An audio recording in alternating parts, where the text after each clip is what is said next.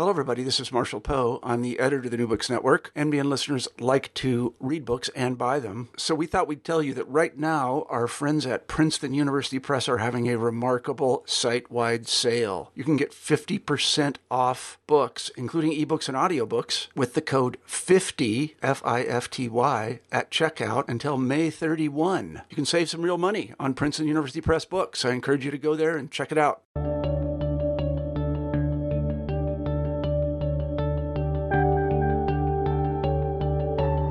Hello, everyone.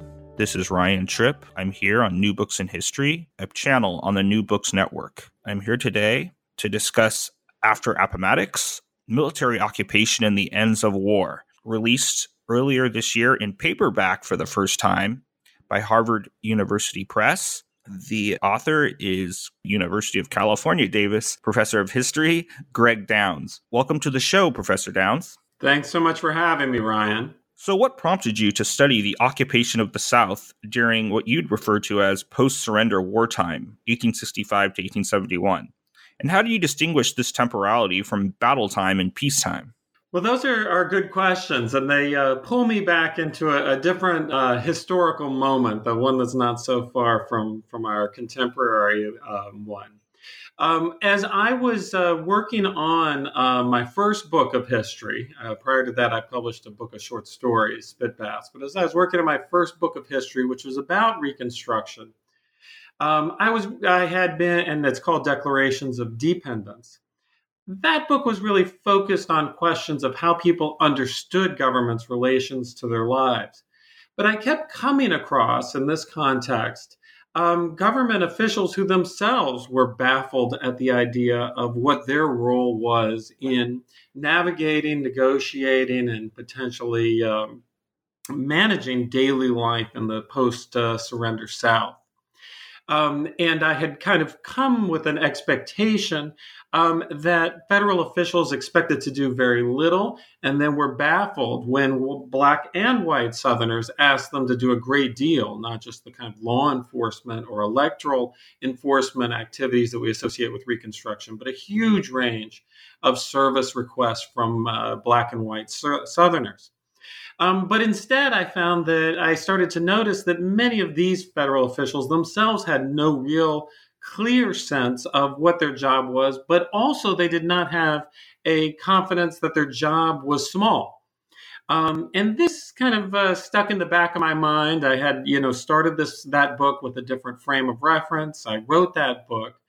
And I decided that, and I had noticed as I read through that, with the exception of some histories that have been written mostly in the 60s and 70s and maybe early 80s, there wasn't actually a great deal out there about the ways that the Army in particular had been utilized during Reconstruction. There was always invocation of military Reconstruction. And then a kind of rush to the Freedmen's Bureau as if it was a self-standing bureaucracy.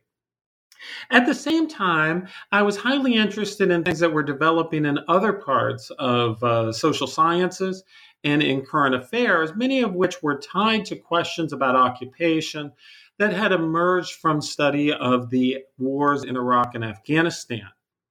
And so after the commencement of those wars, there had been a reinvigoration of occupation in kind of practical ways. When does occupation work? What does it mean for an occupation to work? What kind of force levels are required? How does an occupation, what kind of goals do occupations typically fulfill? What kind of goals do they generally fail at? And how do occupations end? And this literature, with its own range of controversies and disagreements, this literature was full of skepticism about occupation's efficacy, not just of its ethics, which there had long been, a kind of literature that critiqued occupation's ethics. But much of the literature that critiqued the ethics of occupation assumed it worked, and that's what made it so damaging. In fact, there was increasing work in the aftermath of those wars that suggested that most occupations, in fact, ended in failure and retreat. So this led me to ask, what if we understood Reconstruction as itself a, in certain ways, limited, defeated, overthrown occupation? And to see that its limits, the question that has animated scholarship for 150 years, um, why didn't one line of Reconstruction scholarship, why didn't it do more? And that our answers to those questions have often reverberated back to things like Northern ideology, cultural racism, economic crash, all of which are very important and valid answers.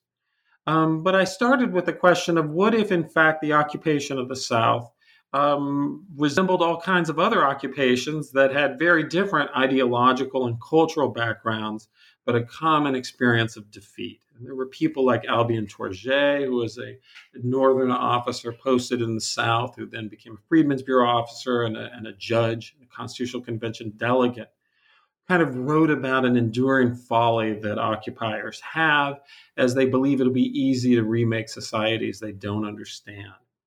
And at the time, I was particularly interested in aspects of the occupation literature that focused on an ongoing problem, especially in occupations conducted by democratic societies, which is that it's extremely difficult to sustain public support for large scale utilization of troops in order to occupy. In other words, that the problem with occupation is not solely that the occupiers don't want to be occupied, it's also that the people who are voting in the country doing the occupation will often vote against expending the money or human cost of those occupations. And so, with all of this in mind, I kind of started a project believing that what I would do is to look at why the US never developed a extensive or expansive enough occupation plan to do accomplish the goals that it had in the South. And so I thought, this is what I'll do. I'll be able to find this information about, the exact deployment of U.S. troops, where they were, how many, for how long. And then I'll use that, work to build up a study of the political and cultural reasons, the blindnesses that led people to hope, as Tourget had written, that they could make bricks without straw, that they could have the benefits of transformation without paying the price. And I really believed that that was the book that I was likely to end up in. But then I found first that information was not available in the ways that I thought it would be. That there had been honorable studies of the occupation based on Secretary of War's accounts and other accounts, but nothing like a systematic study of where the military was, much less a systematic study of what they were doing.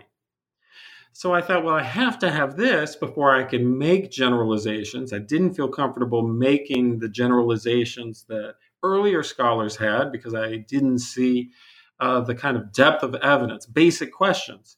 How many, where was the Army in Mississippi in January 1866? Was that more or less than in October of 1865? Was it more or less than it would be in April of 1866? These things turned out to be very hard to pin down in the literature. And because of that, I found myself skeptical of some of the claims. So I decided, well, I'll just figure it out. So I went to repeated trips to Washington, D.C., to the National Archives, this monumental holding of the official records of the national government.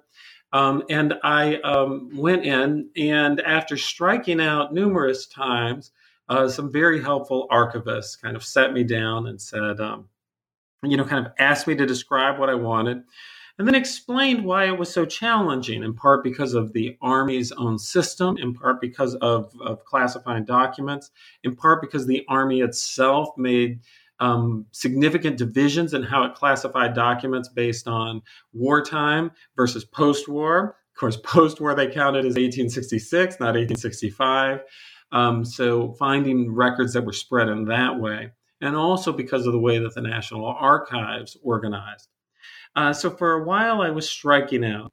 And then, finally one of them, kind of going back through the stacks, came back and said, I don't know where what you need is, but here's two different runs of 200 boxes each.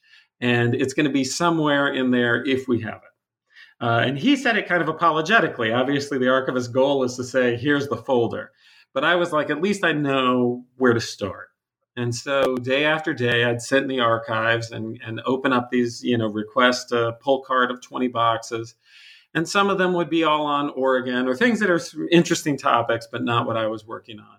And then I would find these ones that were the records of what the Army was doing in North Carolina, say from April 1865 until June 1865, and where they were, and where they were establishing something like not a permanent, but an ongoing outpost, which is what I was interested in from my understanding of occupation literature. So I would take notes on it. And then at one point, I did my notes there in a way that was I could find them all and use them, but I wasn't sort of starting from a spreadsheet model. I was kind of literally taking notes of each record. And at one point, I noticed that I had several thousand records. And it started to dawn on me that what I thought I was looking for was the absence of troop presence. And what I was finding was, in fact, that the military was much more wider spread than we had thought. And as I began to organize the things that I found, I started to find that instead of looking like a relatively weak occupation, the U.S. occupation of the American South after the Civil War actually looked in many ways like a relatively strong occupation. That the U.S., one of the key disseminators of this is that the U.S. violated basic premises of occupation strategy in that it decided, for reasons I'll go into, it decided that it needed a geographically widespread occupation, which is the thing that from Roman times down, so military writers had warned was impossible. That you could occupy a city, you could occupy transport lanes, rivers, and roads, but you could not remake a countryside. But in fact, the U.S. eventually established outposts at more than 700 places across the U.S. South, a staggering number, so staggering compared to the kinds of other 19th century occupations, say in the British Empire and Ireland and South Asia and elsewhere.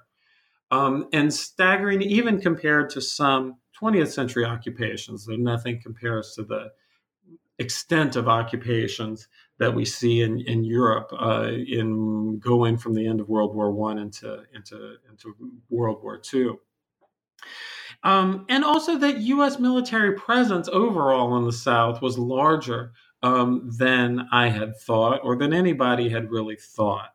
And so then I started to work on, and this has certain, historiographical implications for how we understand the story that we'll get to on your follow-up questions. But to start to wrap this up, I started with the premise that I would find a limited weak occupation, and then I would have to explain it. And I started to discover there was a much broader occupation. Then I had to explain something else. How and why did a U.S. government that looked uncertain as to its goals for Reconstruction try something so bold and ambitious? And B, how is it that something bold and ambitious failed in the ways that Reconstruction, in certain ways, not every way, seems to have failed? It's one thing to tell a story of something that ends in disappointment because it was flawed from the beginning. It was another thing to tell a story in a way, an even more depressing story. What if it wasn't a flawed effort from the beginning? And how do we explain a disappointing outcome when we see a surprisingly bold effort? And so that turned it into a completely different book than I had expected. Duly noted. So let's go back to the beginning. Well, a beginning, I guess. How and why did General William Tecumseh Sherman's armistice framework, in contrast to the executive branch's vacating of southern civil governments, even Kentucky, indirectly set the stage for federal extension of war powers? And what were northern and southern perspectives on this extension, as well as bans on Confederate culture? So To me, the magic of studying the Sherman Plan is that it helps us do something that as historians we're always trying to do, but can be perilously hard to accomplish. When we look back at the past, it is almost inevitable that we have what great historians have called the condescension of history, that we look back with more knowledge and we believe more wisdom and want to shake the past. Why couldn't they see it this way? And this ends up being the problem with that is it ends up being a history of ourselves, not of the past. So that as historians, we're interested in seeing, especially interested in seeing the moments when there are a range of alternatives on the table at the time, when we can say people at the time believed that these were possibilities, when we can say people at the time suggested this, not just me, when we can say that this was possible then we're in much firmer ground as historians to explore why those avenues weren't pursued. And in fact, as we look as historians, there are all kinds of possibilities floating around in the closing years of the war that tell us that it's not just us looking back, wishing that more had been done. Many people at the time were wishing that more had been done. So the Sherman Plan, let me explain what it was and why I think it's important to center in our understanding of the transition from war to Reconstruction. After Ulysses S. Grant had received the surrender and rejected from Robert E. Lee in Appomattox Courthouse, Virginia, and after he had rejected Lee's request for peace and sustained an ongoing period of war with a Confederate surrender rather than seeking peace between the U.S. and the Confederacy, the question, all eyes then turned southward, where William Sherman had, after capturing Savannah at the end of 1864, turned northward into South Carolina and was pursuing the other remaining major Confederate army into North Carolina, where eventually they would encounter near current-day Durham, North Carolina. In the interim, Sherman got, as he prepared to meet, word of the assassination of Abraham Lincoln. So he's concerned that as news spreads among his men who did not know that there'll be a wholesale massacre of Confederates, he's concerned about what will follow this surrender of the second major Confederate army. Perhaps he's confused about the lines of assault. Perhaps he himself has been shaped by his own experiences in 1864, when Lincoln had encouraged him while marching through Georgia to reach out to the governor of Georgia and to see if they would make a separate peace. In any event, when Sherman meets with the Confederate general commanding this last major Confederate army in the field, there are some more out in the area around the Mississippi Valley that come later, they reach an agreement that includes not just that army, but the remnants of a fleeing Confederate cabinet, which is stuck in the railroad yards in Greensboro, North Carolina, in a desperate effort to go south. And the agreement they reach is not a surrender, but peace. From the Potomac to the Rio Grande, that the entire Confederacy, not just this army, will surrender to the U.S. in exchange for peace. And Sherman lays out then what that will mean. That the soldiers return home, that the governments of the Confederacy become the governments of the South, meaning all the state governments remain intact, that all Confederates retain their political rights. Essentially, what he promises is a kind of status quo ante with no mention of slavery. People in charge of the South continue to be in charge. They continue to have monopoly over the political power, and they don't even have to make a promise about slavery. The Congress has passed the 13th Amendment. Sherman says they recognize that slavery is dead, but in fact, it would have been possible for Southern states to have impeded the passage of the 13th Amendment if restored to this position of peace.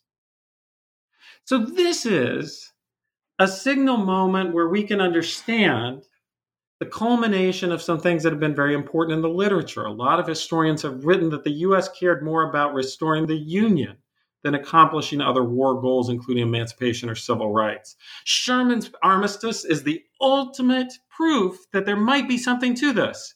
That's what he wants. Just restore the Union, get nothing more. There are a lot of people who, writing from Reconstruction, have said the U.S. did as little as possible. Well, Sherman's armistice would be doing as little as possible. The problem is that it's proof of something that didn't happen. And that raises grave questions about the interpretive value of either a Union war framework for understanding the Civil War, a framework that diminishes the importance of emancipation and civil rights to U.S. war aims, or of a way of understanding Reconstruction as pursuing the minimum lines possible from the beginning. Because Sherman's plan is one of the great political catastrophes of all time. When it comes to Washington, Grant is horrified. The cabinet unanimously, Andrew Johnson, now replacing Abraham Lincoln, rejects it. The cabinet, including the conservatives who will follow Johnson out of the Republican Party, reject it immediately. Their inclination is not only to reject it, but to humiliate and to relieve Sherman for doing something so catastrophically opposed to U.S. aims. Grant instead goes to give Sherman one last chance, and he tells him, take it back or else. Sherman's plan, then, is an example of history that didn't happen, and it should make us wonder about interpretations that either emphasize a Reconstruction that always pursued the limited ends, or a Union war in which restoration of the Union is all the North wanted. Sherman's plan represents the ultimate apogee of those arguments, and the fact that it was rejected unanimously, that he was humiliated in the national press for even suggesting it, that his plan and derision of it drove Lincoln's funeral cortege off the front pages, tells us that that's not a significant interpretation or a sufficient interpretation for understanding the Civil War period. Sherman is appalled. He's a scholar, in certain ways a scholar, certainly a shrewd man and a reader, and he starts to list and to say, then who's in charge? If they surrender to us and we don't give them authority, where is the authority? And he says, this is not the way that nations are able to pacify populations. Look at Rome. Get your taxes, hold their cities, control their transportation, and leave them alone. He might believe this politically, but he's saying this as a strategic, that he says there's no other choice. The other choice, he says, is Napoleon.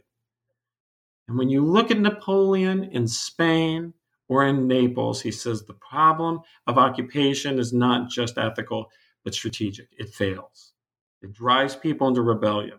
He says if we don't keep them in charge, then we will have to be in charge as an army governing a region the size of Western Europe, with its hills and its valleys and its impassable areas and a population at war with us. And he says, since we can't cover everything, we'll have pockets of military rule and pockets of total anarchy. And he says that can't be what the U.S. intends to do. And in fact, Grant says it's exactly what the U.S. intends to do. Grant has a more optimistic vision of how it'll turn out, obviously. This then throws open what the U.S. actually chose to do over April and May of 1865. Which is what it meant and why it was a conscious thought decision for the U.S. to vacate the state governments of the South, not to hold over, to arrest, in fact, the governor of North Carolina, as well as other Confederate governors, to threaten to arrest any Confederate legislatures that met, and to start to send the army out into the countryside, eventually to these more than 700 spots in the Confederacy, more than 900 in the slave South, to send them out and there to proclaim, as they do over and over in May and June of 1865, that they recognize no law but their own. They can choose to work with local sheriffs and judges if they want to. They can order those sheriffs and judges to carry out army orders, or they can fire them and replace them. And this leads to the circumstances that Sherman thought would create inevitably an insurgency against the United States and also pockets of violence. But it's also what holds open the possibility of transformation. Because if the slave owners are still the sheriffs and the judges and the legislatures and the governors, not much is going to change. And the idea of the possibility of change resides in being able to articulate a different vision, a vision that requires overthrowing the Sherman Order, armistice offer, to say that instead the white South, while it'll eventually recover a great deal of its power, is not in charge in 1865. After Appomattox freed only a quarter of the total slave population, how and why did freed peoples conceive of their proximity to military force of the state as confirmation of their freedom and rights? In your response, if possible, please really briefly address federal soldiers' prejudices, the Halleck Plan, and any oppositional orders. So one of the interesting things about the history of emancipation, of which there's an enormous amount of tremendous literature, is that it has often focused upon the war years. And yet, where the estimates differ very slightly, but the range of estimates that I'm aware of go from between 2.6 to 2.8 million of the 1860's 4 million enslaved people were still in slavery in April 1865. In other words, that of the 4 million people held as slaves in 1860, the estimates are that about 2.6 to 2.8 million remained in slavery as the Confederacy surrendered. Why is that? Most of them are deeply behind Confederate lines, far from access to power that could recognize their freedom. Now, behind those lines, all kinds of interesting things are happening. Some strikes, some negotiation between remaining planters and planters' wives and enslaved people over new terms, a lot of flight, etc. But the other thing that's shaping the endurance of slavery is its persistence in Kentucky, where it remains legal until the 13th Amendment takes place. So you do have hundreds of thousands, maybe 300,000 or something in that ballpark, who reach U.S. contraband camps for a time in the North. You have hundreds of thousands in the parts of the South that are occupied, others in the border states that do eliminate slavery voluntarily, Maryland, Missouri. But still, the majority of enslaved people refined their freedom after the war. So what about the Emancipation Proclamation? Well, the Emancipation Proclamation established a status, but that status always depended, both in law and practicality, upon an enslaved person being able to claim it. And to claim it, they needed to reach an officer of the U.S. government. That was the act that made them free. The federal government could establish the authority. The enslaved people had to establish that authority covered them, and they did it by reaching the U.S. Army. That dynamic continued after the surrender of the Confederacy. That enslaved people recognized that their freedom depended upon their access to U.S. troops. This does not mean that U.S. troops were angels, or that they were warriors against prejudice, or that they did not themselves share commonly held Northern prejudices against African Americans, or that there were not abuses, rapes, attacks, all of which is true. But in the realm not of trying to measure virtue, but trying to measure authority, freed people understood that they needed to find an authority on their side to counterbalance the power of the planters. And the army, as it marched through the South after surrender, enacted rituals where they would go onto plantations, read the proclamation. I think we completely misunderstand the impact of this. We often talk about it as if it's delivering news to the enslaved people. But there's very little evidence this is true. Most of the accounts we have of enslaved people suggest that they had known about it for years. They knew the proclamations that they were free. They couldn't act on it because of the overwhelming authority and power of planters, their monopoly on guns, near monopoly on guns, their ability to utilize force in the legal system. Who did the army read the proclamation for? It read it for the planters, to tell them slavery was over. The enslaved people knew that the war was about freedom, and they knew what the proclamation promised them. It was the planters who had to be recognized. But still, enslaved people knew that a single reading was not going to change the world, and that being able to put a brake on planter power depended upon being able to call in a competing power. So they called for the military to spread itself through the South, thus the wide range of outposts, because how else can you reconstruct a plantation society than by having people in closer to the countryside, in county seats, in crossroads towns? Free people often measured their freedom by their proximity to those outposts, because that's how they could get some sort of restitution. They're mistreated. Can they get to someone else with the power to make that whole? And so freed people talk about zones, what we later called zones of access. How far can you be and still get to the army? As the army starts to retreat, as you'll get to in your future question and some of your upcoming questions, freed people move into cities, not solely because of a process of urbanization, but because that's where the military is. Not because they think the military is perfect, but because they understand the need to counterbalance a power they knew all too well.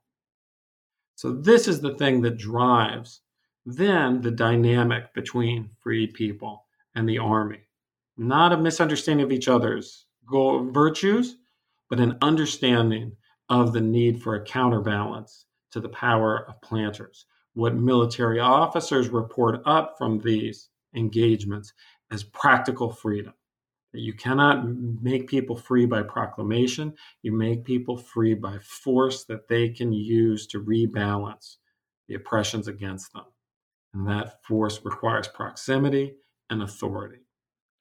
So let's talk a little bit about the duplex authority conflicts and those the War Department command zones.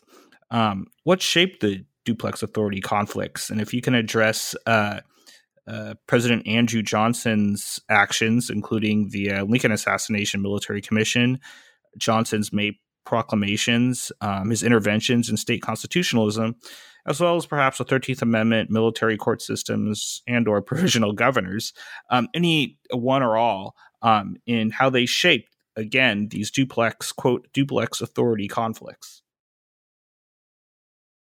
So this raises another important signpost in this shift to different stages of war.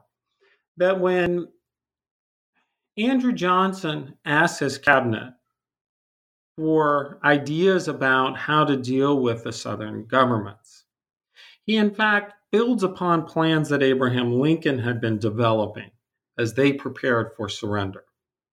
And that these plans grew from the experience of the U.S. in Tennessee and Louisiana, and in parts of Virginia and Carolina, where there had been, in some of those places, appointment of military governors who were responsible for carrying out U.S. policy, as well as some efforts to reinstitute elections. They recognized the problem that Sherman pointed to, which is that an army that was going to replace every sheriff and magistrate in the South would be almost unimaginably, sustaining an army like that would be almost unimaginably difficult.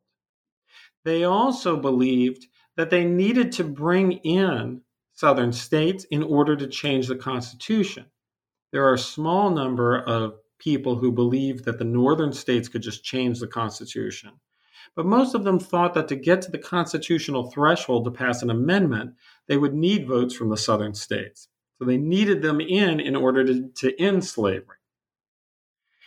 So these things, and there is a strong both cultural sense of nationalism in the U.S., a desire to treat white Southerners, at least those who are willing to come back in, as countrymen, not as foreigners, though there's some counter to that, as well as a strong national proclivity toward at least a form of Republican government.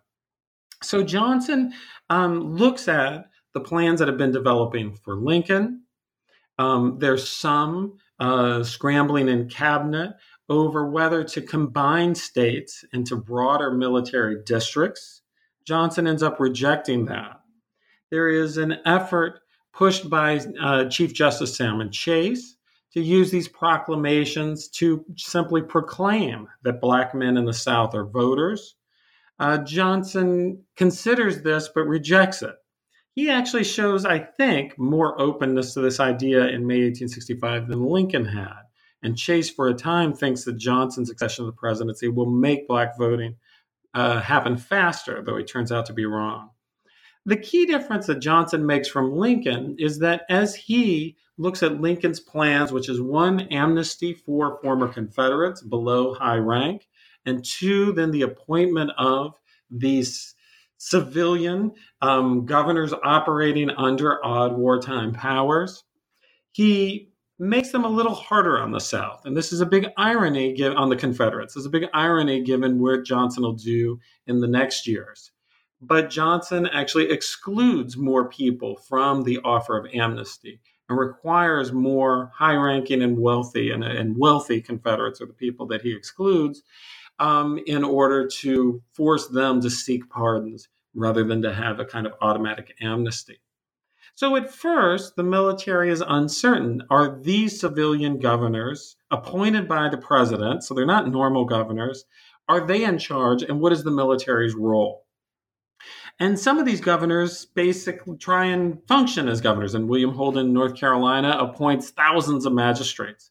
Others of them say, my only job is to call elections so the state can call a constitutional convention and remake itself. And they don't do anything. But the problem is that state laws throughout the South prohibit Black people from testifying in court cases against whites under many circumstances, as well as limit their access to courts in other ways. And if these appointed governors are in charge, then what you'll have is a scenario where, at best, states will treat the newly emancipated people the way they had treated free Black people before the war, which is, as I said, deny them access to the law, put them under special prescriptions of power. This then raises a problem. This, the Army reports, is not what freed people expect from freedom or anyone expects from freedom. The answer is to sustain military authority and to create what you call the duplex authority. The Army essentially functions as the governance of freed people, while these appointed governors go through the forms of creating an elected government of white people. So in many places, the Army, either itself or through the Freedmen's Bureau, which essentially works as an adjunct of the Army, handles these cases. And these cases then, the cases involving freed people, and runs a parallel court system. The problem of that, of course, is you can't run a parallel court system without punishment. And this raises then questions about how that's going to interact. Who's really in charge? If the Army arrests a white person for an assault on a Black person and a state court wants to free them, who does the Army listen to?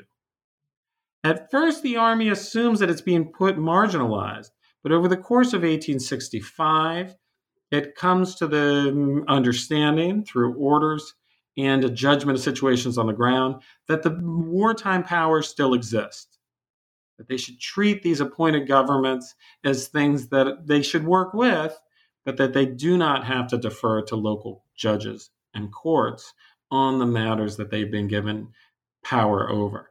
So you get these odd dual governments across the South throughout 1865. Now, how and why did Johnson's pardons, South Carolina restoration, approval of the Mississippi militia, the Black Codes, and even, I thought this was interesting, William Seward, all facilitate the limited rise of Southern civil or uncivil government amidst the so-called dual government conflicts? So there were inevitably going to be clashes either between these appointed governments or between their replacement, the elected governments in the South, and the army. And one hot point was over militias. Militias now have a kind of archaic sound, but they were a key way that state governments enforced their law. That in the absence of state police and the absence of what we now have as a National Guard, state courts enforced their laws and governors under moments of emergency by calling out the militia. In the aftermath of the war, in the aftermath of the surrender, the U.S. disbanded state militias. But as planters started to complain about the organizing of freed people and the potential for slave uprisings, the governors started to ask for militias. And this created all kinds of conflict in which the military feared that the militias would be a planter's militia used against them. Freed people, even more so, feared that the militias would oppress them, as was their essential goal. Andrew Johnson, at this point, starts to show other aspects or facets of his personality. While often at war with planters as a politician in Tennessee, he shares a great deal of a regional sense that whites have to be in control, and starts to sort of say, well, of course they're going to reinstate these kind of militias and patrols. How else can they control the freed people? He also starts to hear crazy rumors that have been spread about what's going on in his hometown of Greenville, Tennessee, including that one of his houses is being used as a brothel, things that are meant to poison the well, and to be flattered by Southern politicians coming to ask him for pardons.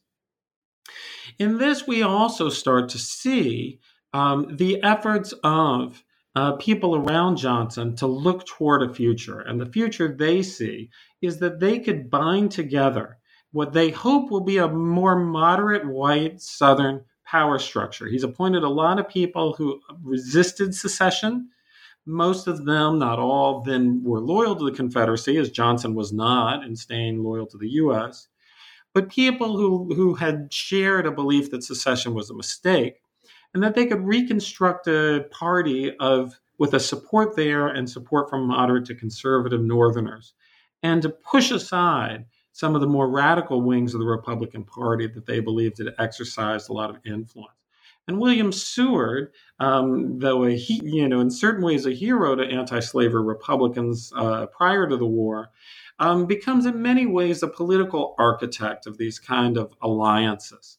And so that Johnson does permit Southern states to reestablish their militias, as well as to permit other expansions of the authority of these nascent state governments in the late summer of 1865. So that puts the sort of military a little bit in a state of confusion and the defensive. As these new elected governments come into play in the South, something happens that fouls up Johnson's plans. What happens is that the people he's named, relatively for white Southerners, relatively moderate figures, many of them opposed to secession, almost all are swept away in state elections. And state elections in the South, held exclusively for white men, almost exclusively elect hardcore secessionists. In fact, Georgia will eventually elect Vice President of the Confederacy Alexander Stephens to the U.S. Senate. So Johnson's appointees in North Carolina and other places are swept away in these elections, and a much more hard line. White Southerners reassert control over their states. They pass, in the face of Johnson's suggestions to be cautious of the response, laws that not only some, consider resisting, taking back secession, or saying simply that the Confederacy was overthrown. Some tried to, debated whether they could just recognize the 13th Amendment had been passed rather than ratify it. Some, make promises about paying Confederate war debt. And many of them start to make rules for freed people that essentially what we call a black code, that essentially try and treat freed people as free black people had been treated before the war, as a separate caste with a completely different relation to the legal system. And this creates a massive backlash among military personnel, among the press, and among Northern Republican politicians, and helps to lead to the clashes that you're gonna ask me about. In the summer and early fall of 1865, and you've already kind of alluded to this earlier, but if you can elaborate just really briefly, what were the initial paradoxical reasons for the demobilization and simultaneous expansion of the U.S. Army's role in the South and West? And what were the consequences of increasing numbers of black soldiers? So there's a lot of misconceptions about what happens to the Army after the end of the war. One of which is you'll frequently see statements, including by very honorable historians, that the U.S. turned its might from the South to the West. And as if the U.S. had a sort of overwhelming force that it had utilized in the South, and then as soon as the Confederacy surrenders, it starts to utilize that in the West. And that this turn then would explain again why Reconstruction ended in such disappointment. Essentially, they had the power, but they used it for other things, subduing natives, settler colonial projects in the West. In fact, what happened in demobilization was something stranger than that. One of which was two processes put in place at the same time that worked in exact contradiction. So there's an enormous desire to demobilize soldiers for two obvious reasons. One of which is financial. The U.S. owes, is paying salaries to people. These salaries is having trouble meeting, continuing to float new bonds. They have no desire to continue to float large amounts of new debt after the war.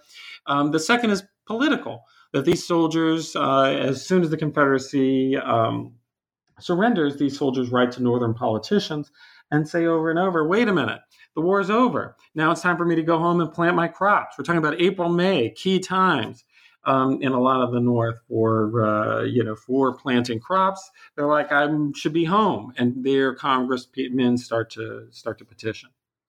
So the military is trying to rush people out. At the same time, it's spreading out soldiers across the South. In this period, people in the West white people in the West are repeatedly writing saying, why aren't we getting any soldiers? They do not feel, as we sometimes suggest, that the force of the Army is turning to the West. In fact, those soldiers who remain in the Army are overwhelmingly in the Southeast compared to the West. For a time, this turns, are these tensions reconcilable? Kind of turns on a question of what type of occupation was necessary in the South. There might be some reason in order to sustain the U.S. authority. There might be some reasons retrospectively to look and say something closer to 200,000 people. And that might well be a reasonable estimate. In my book, I was interested in looking at what military commanders on the ground were talking about. And many of them actually believed that in late fall, as there were roughly 100,000 soldiers, that they were able to fulfill their orders, that they had widespread outposts as they believed they needed to. They were able to respond to complaints, not that the South was any kind of utopia, but they were able at least to respond to complaints and to sustain a wide range of sort of eyes and ears on the ground. The argument they make is that if they lose much more than that, they'll be turning those outposts into indefensibly small units who themselves will be subject to intimidation or murder by white Southern insurgents, and they'll have to therefore pull them in. And you see many of these commanders start to pull in their troops over the winter of 1865 to 66 as it starts to cross that 80,000 threshold and go lower.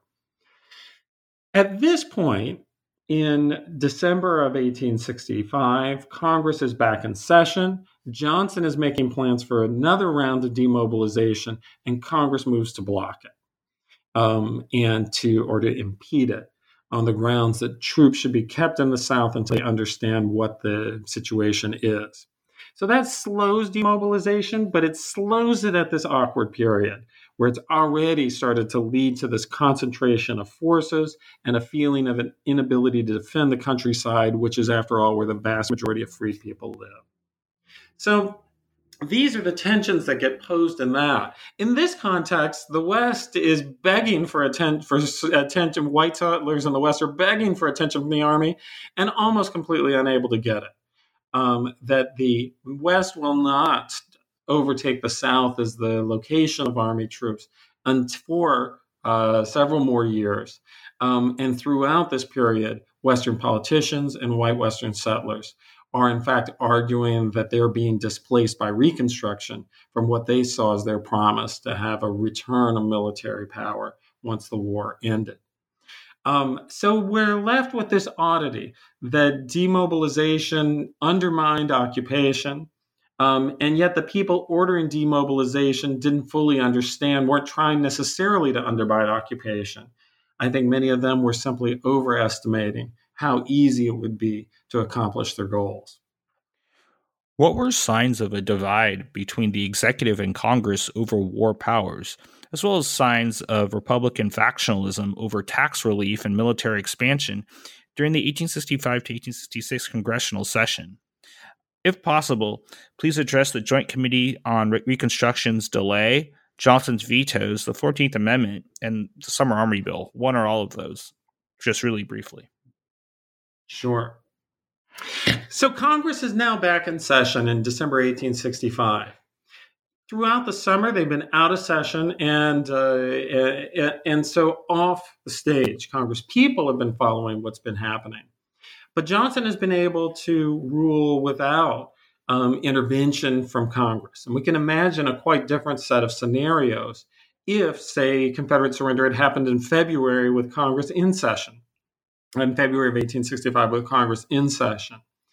Because Congress had long articulated that it believed, many Republicans in Congress, that they believed that they had the authority to determine the resolution of the conflict in the South, that they would set the terms of peace. As Congress returns, many Republicans start to articulate the idea that the way for them to sustain their authority is to assert that they control war powers. That war powers that the president asks Congress for declarations of war, as Lincoln had in fact asked Congress in his special session to authorize things he had done in a state of emergency, and that Congress therefore owns war powers. This is odd for us as 21st century Americans, where we have a huge fight over war powers, but not over who has them. The argument is over which war powers the president has. But many 19th century, especially Whigs, believed that there were extensive war powers, but they belonged to Congress, not to the president. The way that they resolve this is that as these new Southern state governments, so-called Southern state governments that have been elected in the South, send representatives to Washington, D.C., Johnson knows that some of these people are never going to be seated. And Alexander Stephens is obviously not going to be seated. But he thinks that some will, especially Tennessee. And that this will then set two precedents. One, that they're close to getting these states back. And in fact, the ratification of the 13th Amendment is close to being authorized. It'll be done in December. And two, that the states that elected crazy Confederate, that they elected wild secessionists, will realize that they're shooting themselves in the foot, hold new elections, send more moderate people. And within a few months, we'll have a 13th Amendment and all the Confederates back in Congress, and we're done. Instead, Thaddeus Stevens, Republican floor leader of the House, an extremely adept maneuver, establishes a joint committee and convinces the clerk of the House of Representatives simply not to call on any of the Southern representatives. In other words, not to say, now we have Tennessee, let's have a debate, but simply not to mention them. The others, the remaining Northern representatives, overwhelmingly Republican, then vote to send every Confederate state into a joint committee and not to consider them individually. This joint committee then starts an investigation of conditions in the South that helps to publicize the amount of violence, the extraordinary number of violence and vigilante deaths and massacres taking place across the rural South. Johnson, in frustration at this, starts to assert his control as Congress builds in its sense of its war powers into an extension of the Freedmen's Bureau bill that extends the wartime control of the Freedmen's Bureau until 1868. Johnson vetoes it. They pass a Civil Rights Act that is a peacetime measure, but that includes a role of the Army in enforcing civil rights. He vetoes that. Congress overrides that. They pass a new Freedmen's Bureau bill. He vetoes that. They override it. And Johnson, in frustration, says, I'm going to end the war, and issues a proclamation in April 1866 that says that as the president, he has the power to declare the war is over. Two things immediately and at first, people in the Army used to think this means that we're completely handcuffed. But immediately it turns out it doesn't. One reason is Johnson himself is stuck in a quandary. He knows that if he actually restores civil authority to these governments, largely of ex-secessionists in the South, they'll immediately arrest every military officer in the South, and that he can't possibly send thousands of U.S. Army soldiers to local jails in the South. The only way to protect them is to sustain their coverage under his military authority, that they are exempt from being subject to local courts, as they would not be in peacetime. The other thing is not all the states are in, and that it's clear that some states still haven't come up with ways to govern freed people. When he's asked to sign follow-up explanations stating that local authority and local courts are paramount in the South, he refuses. So even Johnson doesn't really believe it. It's a rhetorical act, not more than a legal one. At the same time, Ulysses S. Grant gets encouraged by Congress to understand that Congress will sustain the military's power, as it does in some legislation, and he issues a series of orders encouraging the military to step in to keep the peace in the South, and that means protecting the peace and safety of freed people. They're trying to do much less in the way of trials, but in terms of arrest and keeping the peace, the Army retains this power somewhat dubiously, but practically, while everyone looks ahead to say the issue will be decided in October and November of 1866, when the Northern public will have their midterm elections. And either they'll elect people under the coalescing party around Johnson and Seward, a Union party that promises to end conditions in the South, or they'll coalesce around a Republican party that promises to pass another constitutional amendment, a 14th Amendment, and that promises to complete the work of the South. In 1866, after General Orders No. 3, how and why did military withdrawal, Southern massacres, Johnson's August peace proclamation, and the Milligan decision undermine military occupation and the freed people's defense of their own rights? And what about military reports from the South? So this goes to the follow-up of the kind of next stages of what I was talking about in my previous question. That in the midst of this, without going into all the nitty-gritty details that are in the book, in the midst of this, as the Army is scrambling to assert both its own exemption from civil arrest and its own ability to intervene when necessary, a couple of things happen that help to capture Northern attention. These are massacres in both Memphis and New Orleans that themselves help to clarify for Northern audiences how grotesque conditions are in the South. Now, in some ways, we can focus too much on the anomaly of these, as if they were the key and only things. And it's obviously true that they achieved disproportionate attention because Northerners could understand what was happening in cities. It was concentrated, there were reporters on the ground. But when we look more broadly at the reports coming in from the South, we see, in fact, that they're just a piece of a broader campaign of terror throughout the spring and summer of 1866. But terror dispersed in the countryside, where it's much harder to get publicity, to get basic information for people to understand what was happening. But these helped to turn a Northern public opinion against the Johnson-Seward party.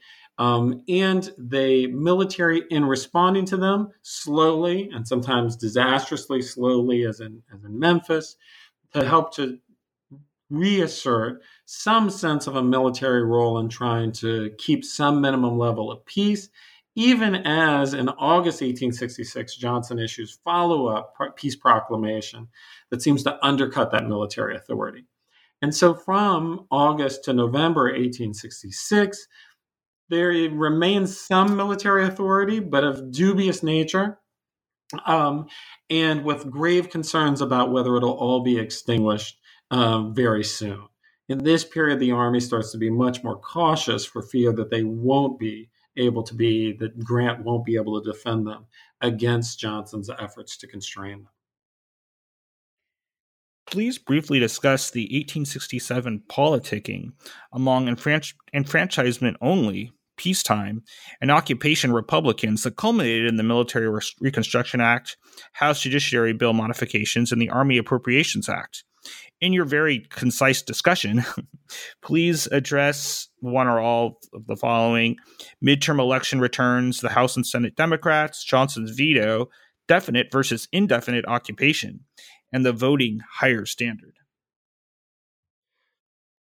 So essentially, the Republicans win the 1866 midterm elections. The old Congress comes back for a lame duck session, but they're empowered now by public opinion. And it's clear that Republicans are going to act. But act how? There are two key things floating through the Republican Congressional Caucus. One plan emphasizes Black enfranchisement, and that the path to peace is to extend the vote to Black men and then to let them remake the states. The other path is through occupation, that the white South has not been subdued, and until it is, enfranchising Black people will send them into a violent maelstrom. These two things, and many people share a sense that both things are necessary. That conditions in the South are wild and out of control, and that enfranchisement is important.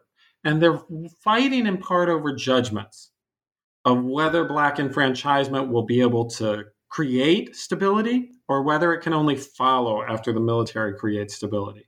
So there are all kinds of ideas that float around about not letting either Confederate soldiers or Black men vote for 10 years or 15 years, a kind of cooling off period, of retaining a kind of occupation until the white Southerners show that they're able to conform to the expectations of Congress. But at the same time, they're looking ahead to 1868 presidential elections, and Republicans gravely fear going into those without a plan for the South. And this push for peacetime helps to pull together some radical Republicans who had long pressed for enfranchisement and seen it there, saw it as their moment, and some quite conservative Republicans who actually think that enfranchisement will not remake the South, but will give them an opportunity to exit. In this context, you get a fusion of people saying the thing to prioritize is occupation. Some of them had also long supported voting rights for African American men, but they argued that they had to establish authority first, or else they would extend rights that African American men would not be able to protect. Over the course of bills that pass in separate form in each house, extremely convoluted processes involving conference committees, what emerges is a bill that in certain ways, a Military Reconstruction Act, that in certain ways combines both. That the governments of the South are vacated, Johnson's government's military authority is sustained and expressed as if it had never gone into abeyance, but that military authority is used to register Black adult men to vote and then to call constitutional conventions. If those states then in their conventions create constitutions that extend the vote to African American men, if they ratify the 14th Amendment, and if they fulfill some other unstated goals of House Republicans, then they'll be restored and peacetime will come. And that's what establishes then military reconstruction. How did the 1867 military districts impose, and especially after Grant's presidential election, the peacetime State Departments, compare and contrast with the 1865 to 1866 occupation?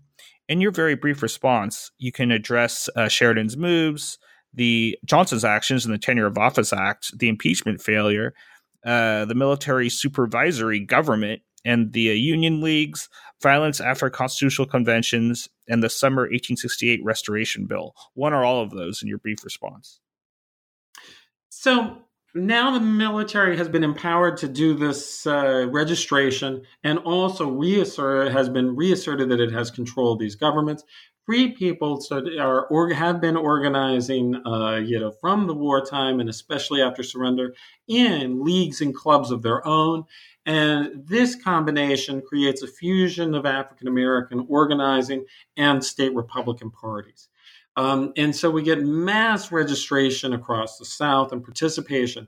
We also get the Army increasingly stepping in to block the movements of the older of Johnson's state governments, removing governors, removing officials, refusing to obey writs from local and even federal judges, and empowering, ordering the desegregation of juries, for example, in some places, putting in all kinds of other restrictions.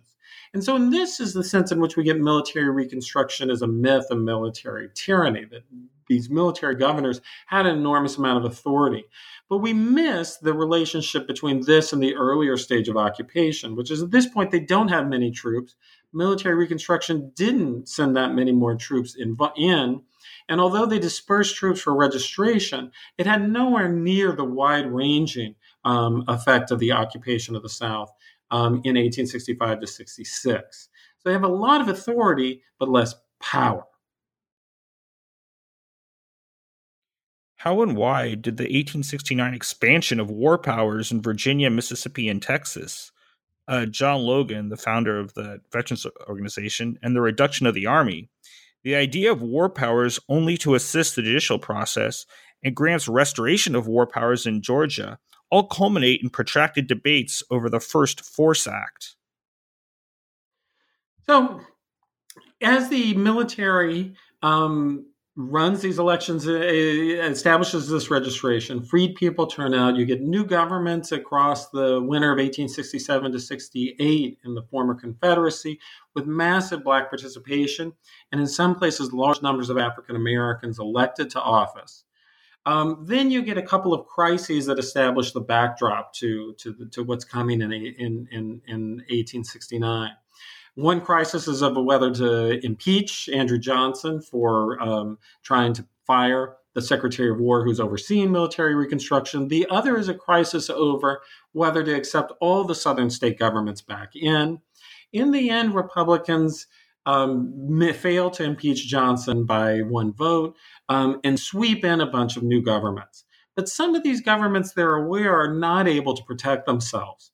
And they're deeply concerned about the sustainability of those rights. Ulysses S. Grant's elected in 1868. Republicans come back with the goal of one more constitutional amendment, a 15th Amendment that'll protect the right to vote. There's a huge fight over this, which is a fascinating story of how it gets framed. But then there's also a series of fights over how to enforce rights, either 14th or 15th Amendment rights on the ground in the South. As vigilante groups and Ku Klux Klan spread, can the military in time of peacetime enforce rights? If they can't, who can? And if no one can, are these even rights on the ground? Become increasingly pressing issues. In Georgia, Democrats essentially block the presidential election from happening. There's massive violence and fraud in Louisiana. And in 1869, the violence spreads deeply into the Carolinas and Tennessee, as well as other places. So Congress now wrestles. They've created peacetime states, but these peacetime states can't defend themselves. And what can Congress turn to except the powers of war? And in enforcement acts passed repeatedly in the early 1870s, Congress tries to find some aspects of wartime powers they can move back into peacetime, especially the right of the military to be called out to protect the right to vote. Ulysses S. Grant eventually uses some of these authorities to suspend habeas corpus and send the military in to make hundreds of arrests in South Carolina. But these turn out to be extremely challenging cases to prosecute. And over the course of the 1870s, they get wound down in ways that eventually lead to their near irrelevance. So, on that note, if you can elaborate just really briefly, how and why did the 15th Amendment, the 1871 dissolution of the Military District of Georgia, and the subsequent force acts that you mentioned divide Republicans, and how did they end wartime? Is the Republicans are looking toward a future. Some of them think we've solved the problem in the South. We have new governments. We've established these rights. It's time to move to other issues that will allow to build a bigger party base, and especially to respond to the demands of an increasingly large and important base in the West. But problems in the South continue to manifest.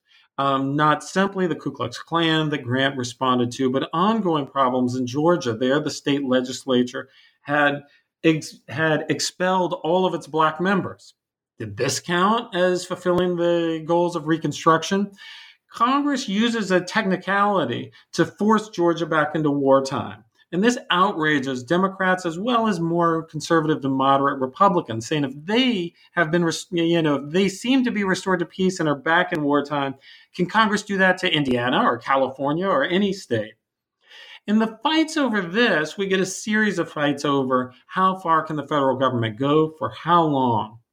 And in exhaustion, this is where you do start to see more moderate members expressing an exhaustion and essentially asking, are we going to send the military in forever into every county to protect every election place? And if we are we going to be able to win any elections in the North, since there's not a strong support for this kind of ongoing intervention among white Northerners? In the fight over what to do about Georgia, we get a series of these things, of these issues collected together, and the clearest articulation that I can find of what congressional Republicans believe about wartime.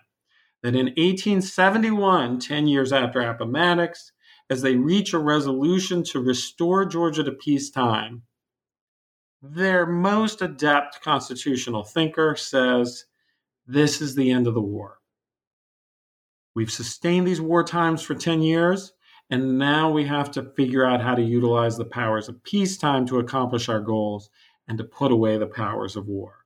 A Democratic congressman yells out, let there be peace, an ironic invocation of Ulysses S. Grant's campaign slogan. And so at that point, you really do start to see the wrestling with what comes after wartime. Can rights be protected in peacetime? If occupation was the tool used to protect rights, what happens to rights after occupation? What is the continuing relevance and irrelevance of your story to the contemporary moment? And can you give us a preview of your new book? I was interested, as I said at the start, in wrestling with dilemmas of occupation, and there's some relevance there on some occupation scholars who have been working to integrate the Reconstruction into their understanding of how and why occupations work and when occupations have been either bolder. In their respects, many of them see Reconstruction as a relative success. It did fundamentally change the South, not as much as we wish it did. And it did, eventually lead to peaceful reconciliation. Most U.S. historians don't see it in exactly those terms.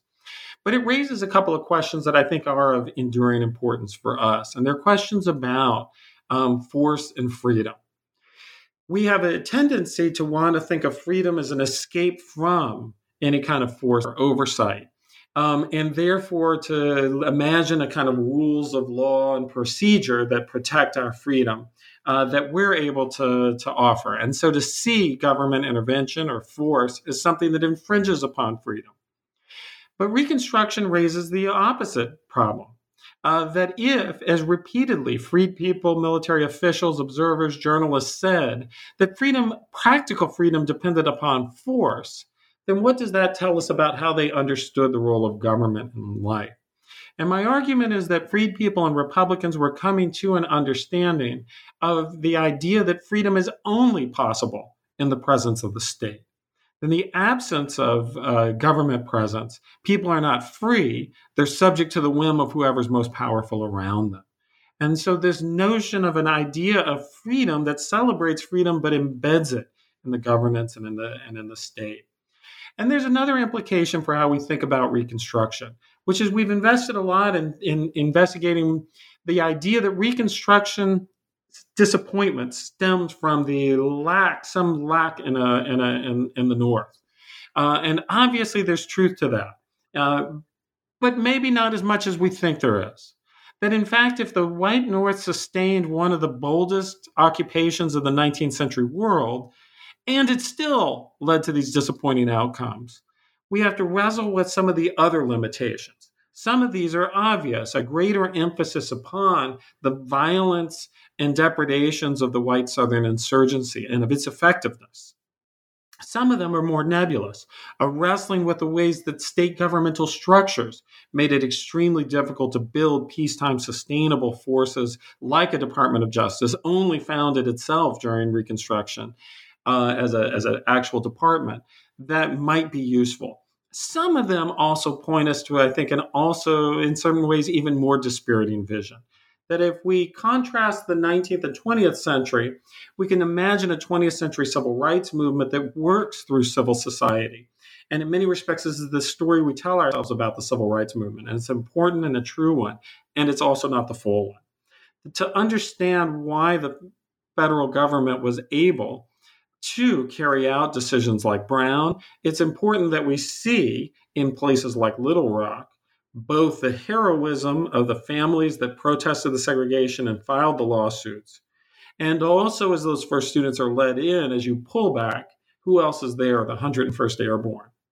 And in this sense, we get a kind of grim answer that one of the reasons that the federal government was able to impose its will upon a post-World War II South is because it had much better armaments than it had in the Civil War. And that in this sense, we can be kidding ourselves if we imagine that our story of civil rights is a story about how peaceful change happens without breaking eggs. And that leads us to, I think, some very challenging questions about what we're willing to sustain in order to get transformational change. And if we understand what it'll cost, how does that help us either to plan of how to bear those costs of transformational change or to decide which transformational changes are not worth those costs? But I want a cost accounting of it so that it, rather than a sense that transformational change kind of happens out of the air. And this leads me to the book that will be out in November, which is on thinking of the Civil War era as a revolution. So as I sometimes facetiously say to my classes, the U.S. had one civil war and one revolution, and it's not my fault they got the names mixed up. But it strikes me that the Civil War era is a far more revolutionary era than the period of the so-called American Revolution, and that it's revolutionary exactly for these reasons. The utilization of force to create permanent, fundamental transformation of a society in a way far beyond what was attempted in the American Revolution. And that if we want to understand the goals, the ambition, the staggering, efforts of the Civil War, and also the challenges of implementation, that we have to understand it as a revolutionary moment and as a moment structured by people who did not count on the idea that if you just got the law right, it took care of itself, but who understood that there would be a forever problem of how to make the law mean what it says. And this would forever depend upon a willingness to utilize the force of the state to defend that law. And New Books in History hopes that you visit us again with your new book later this year. I would love to. Thank you. Thanks for being on the show today. So the book is After Appomattox, Military Occupation and the Ends of War by Greg Downs. Published a couple years ago, but actually its first paperback release earlier this year by Harvard University Press. Is New Books in History, a channel on the New Books Network. Please tune in next time.